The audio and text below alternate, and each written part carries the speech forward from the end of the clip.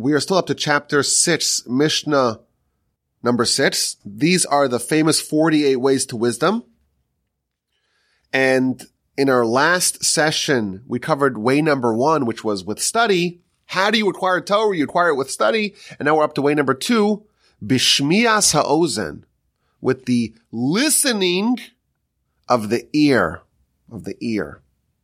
I always say that this one is really close to my heart.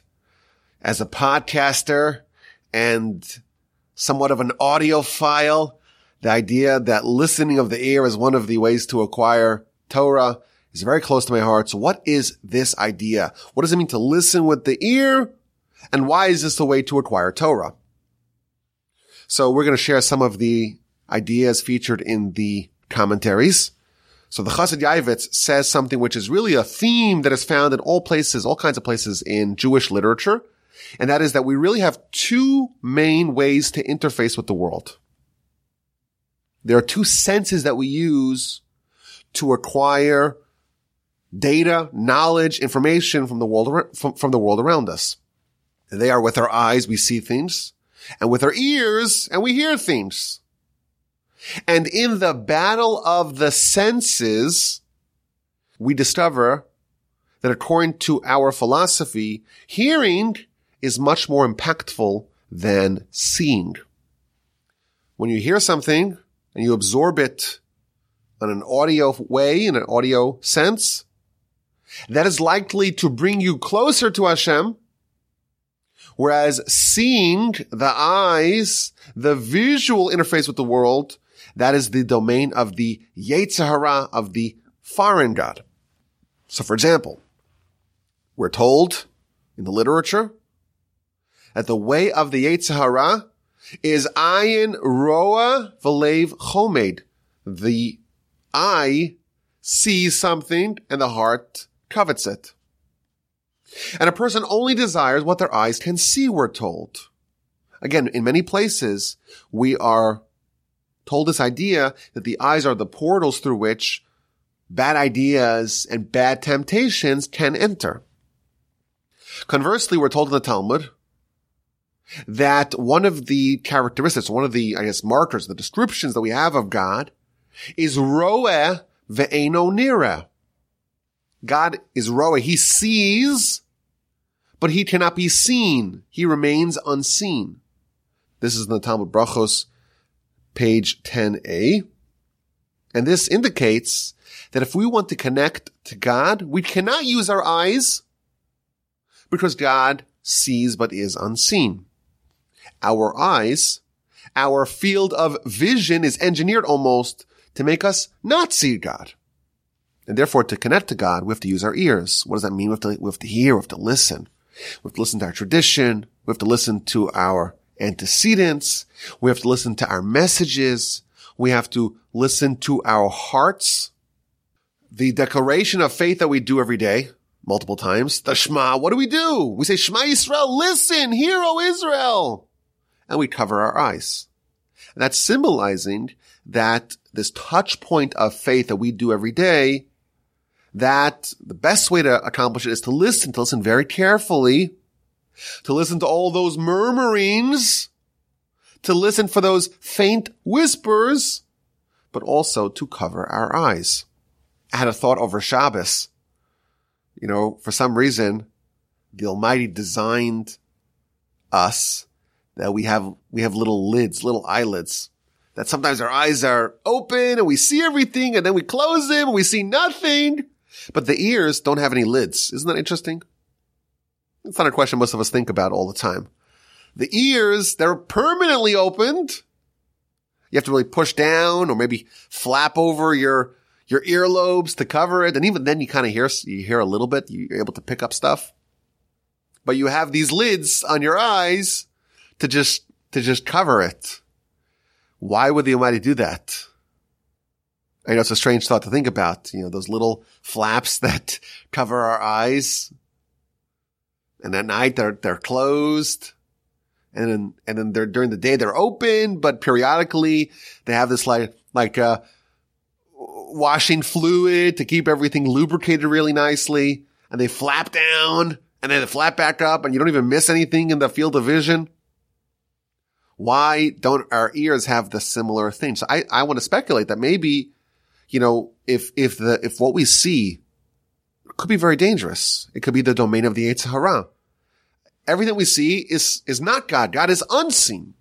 Maybe if we didn't have those lids, if we had too much sight, so to speak, it would give the Yetzer Hara an unfair edge. And that's why the Almighty says, okay, I'm going to give you a chance, so to speak, to close your eyes and to be able to listen much more carefully.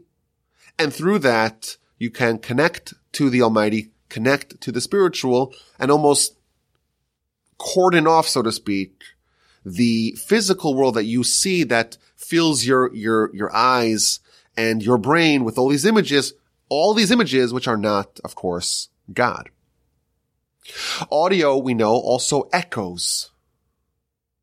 This past Shabbos, in one of the shuls in our neighborhood, they asked me to serve as the chazan, to lead the services, which I do very frequently. But in this particular room, there's bad acoustics. So like you're hearing the echoes of everyone behind you, and it's a little bit disorienting. You have to kind of get used to it. With sight, there is no echo. What you see, it's almost like there's no lag. It happens basically instantaneously. Light travels around the world, in 1 second, 8 times. It's just lightning fast. And with light, because it's all instantaneous, there's no time to process. You cannot prepare for it ahead of time. And you cannot assess it afterwards because it's gone. It's like a flash, and that's it. Whereas audio, it's much slower. You have time to prepare for it. And even after you hear it once, you hear it again, it reverberates, it echoes, it lingers, it allows you to really process it. The Yetzer Hara wants us to be working very fast, to not think about things, to not ruminate, to not cogitate, to not evaluate, to not question, just accept the vision.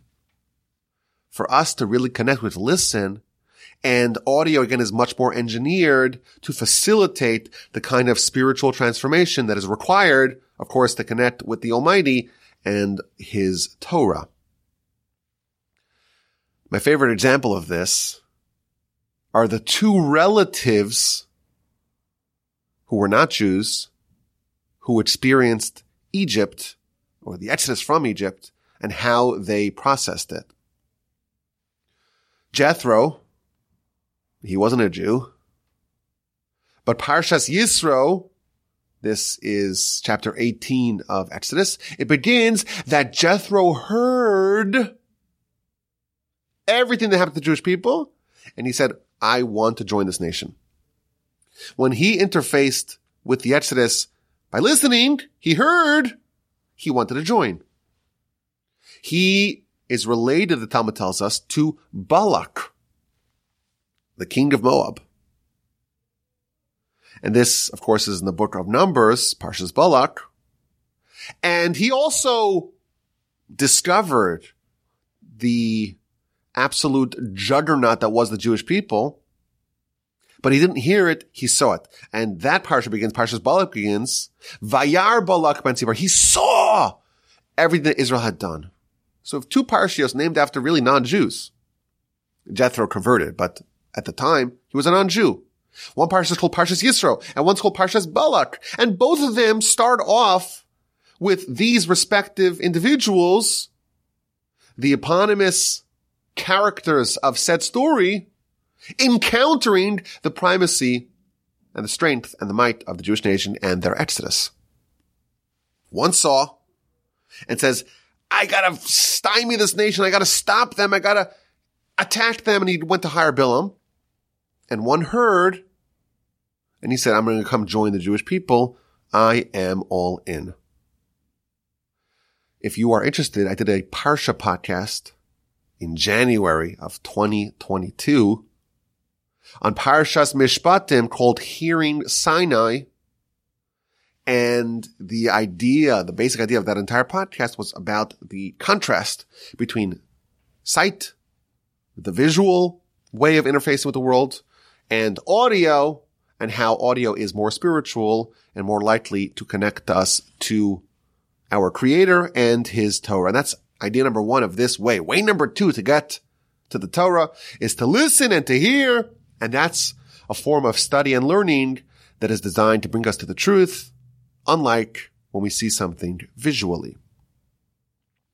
My grandfather, blessed memory, used to say about this particular way of acquiring Torah, that when you start off studying, you have to listen with your ears, which means we have a natural inclination to be creative and to be independent and to want to speculate on our own.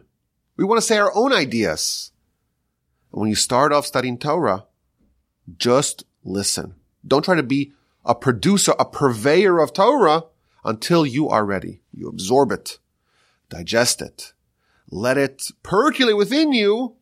After 50 years of listening, you'll be so replete, you'll be swelling, bursting with Torah, then you will, in fact, be able to influence others.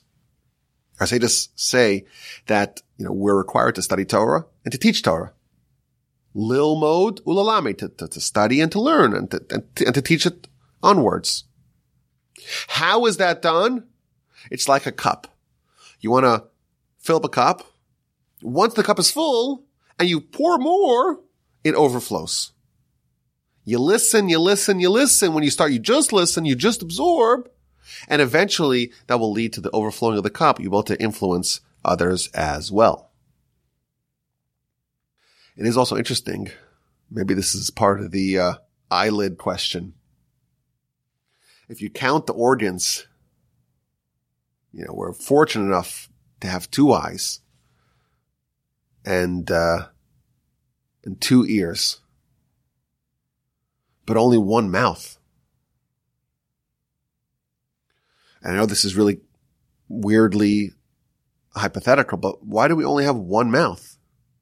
You got 2 ears, 2 eyes, you should have 2 mouths. I don't know where you would put it, but why is it like that? The idea is that we have to listen twice as much, double as much as we speak. The Talmud records an interesting comment from one of the sages that he actually wanted to have 2 mouths. I have so much Torah to teach. I'm about to speak even more words of Torah. 1 mouth for written Torah, 1 mouth for oral Torah. I don't know, 1 mouth for this subject, 1 mouth for that subject. Wouldn't that be convenient?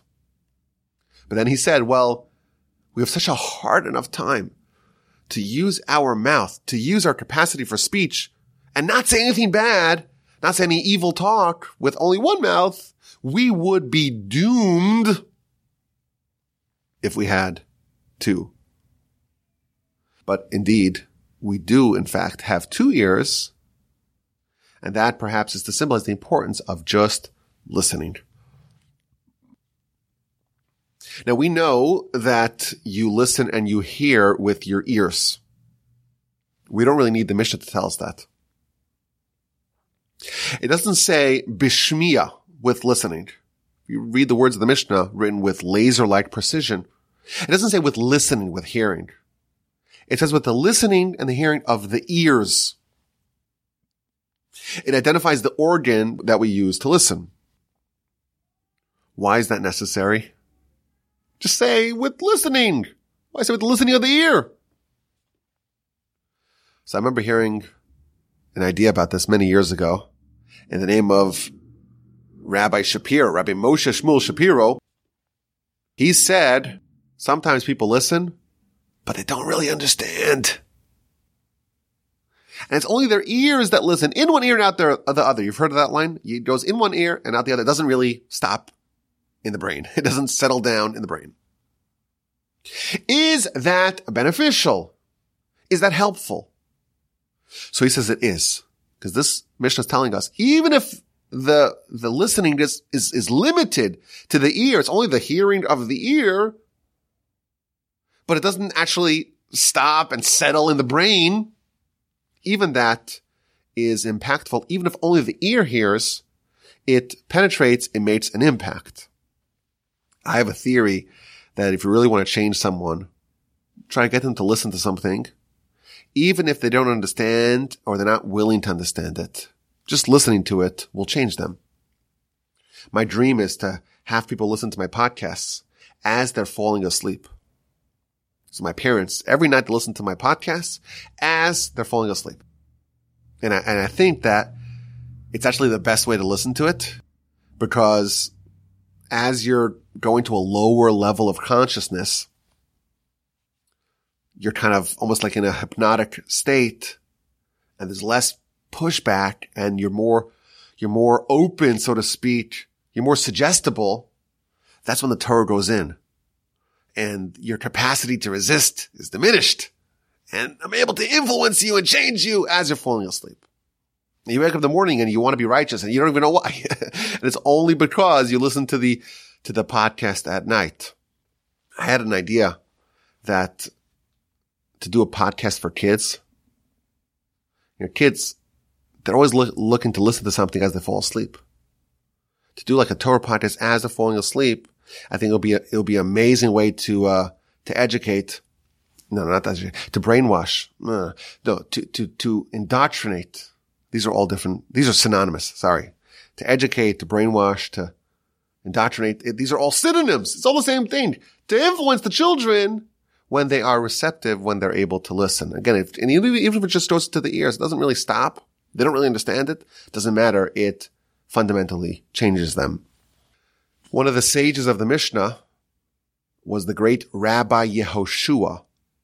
Rabbi Yehoshua ben Hananiah. He's one of the teachers of Rabbi Akiva.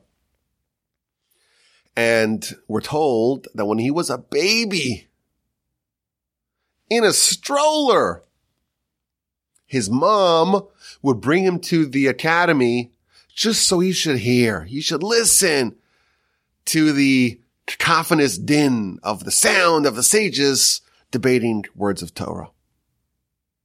And the Talmud says that really impacted him. Well, what does a kid know? A kid doesn't understand anything. They don't know anything. But what they listen, what they hear, even if it's only on the surface level, just in the ears, that in fact lands, and it changes a person on a subterranean level, on a subconscious level. And we don't see the causality, but what you hear and what you expose yourself to actually changes who you are. Moreover, to listen also means to understand. I think this is something that we all suffer from. How much of what we hear and we're exposed to, how much do we really understand? And of what we understand, how much do we retain? This applies to reading as well. You read something, you're kind of skimming it. I kind of get the gist of what I'm reading. But do we really listen to the degree that we understand it completely? Part of this way to acquire Torah is to mobilize our listening to make it more active, to understand every idea. That's the benefit of listening to it in the podcast. You can pause, rewind. I missed that. Let me listen to it again. Listen to it at half-time speed, or as I like to do, at 3 times speed. Listen to it twice. We have amazing technology that enables us to really absorb what we're exposed to. Understand every idea. Being able to summarize it. Being able to kind of highlight the main points of a message. Being able to rephrase it and reformulate it in your own words.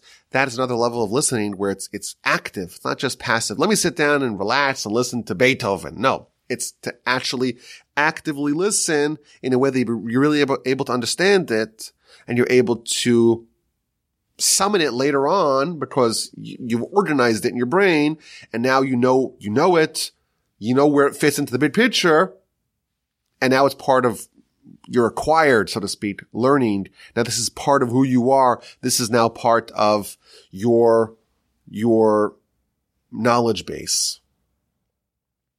I think this is also important just in general communication. We talk to people every day. We speak to people. Our coworkers, our students, our teachers, our family members. If you are fortunate enough to ever spend time in a yeshiva, that's what it is. You're talking or even streaming at your study partner. And whenever there's a debate or someone's conveying an idea, it's important to learn how to listen.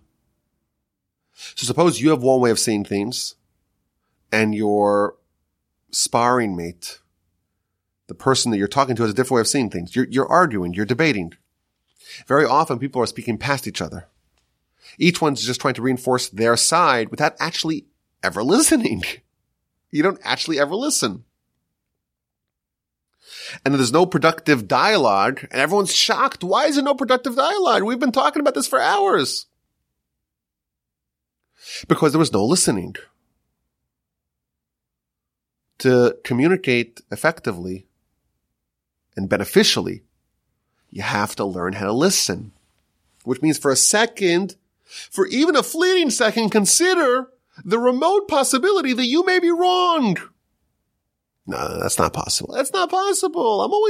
Maybe just for 1 second, the faintest possibility, the most remote consideration that maybe you're wrong and that person is right. So really pay attention to what they're saying. Don't assume that you know what they're saying, and that leads to productive dialogues. And again, that is part of the idea of listening. Just in general communication, certainly in matters of Torah, that is a way to expose yourself to other knowledge. We don't want to be cloistered on our little island. This is what we know and that's it. And we're just badgering those same ideas over and over again. We are trained and we are encouraged to learn from every person. Ezehu chacham halo made mikol adam. Who is the wise person? He who studies from everyone. The only way that you can study from everyone is if you learn the great, powerful tool of listening and actually trying to understand what they're saying, not just trying to, say non sequiturs and ad hominem attacks and all the fallacies that we do because we're just partisans that just want to say our point and never really consider what someone else has to say. Another idea that our sages tell us with respect to this way, listening, and that's to listen to the messages of Hashem. Even though today we no longer have prophecy, nevertheless, the Almighty is still talking to us. Everything that happens to us in our life, our sages tell us, is really a divine message. If you stub your toe, the Talmud says, that's God trying to get your attention. Everything you see in the world is a reflection that you're supposed to take to yourself. The Baal Shem Tov famously said, the whole world is a mirror speaking to you. What you see, the flaws that you identify in others are really manifestations of your own personal flaws. Why does the Almighty expose you to the flaws of others? Because really what he's telling you, you need to fix yourself. Kol haposel b'mumo posel.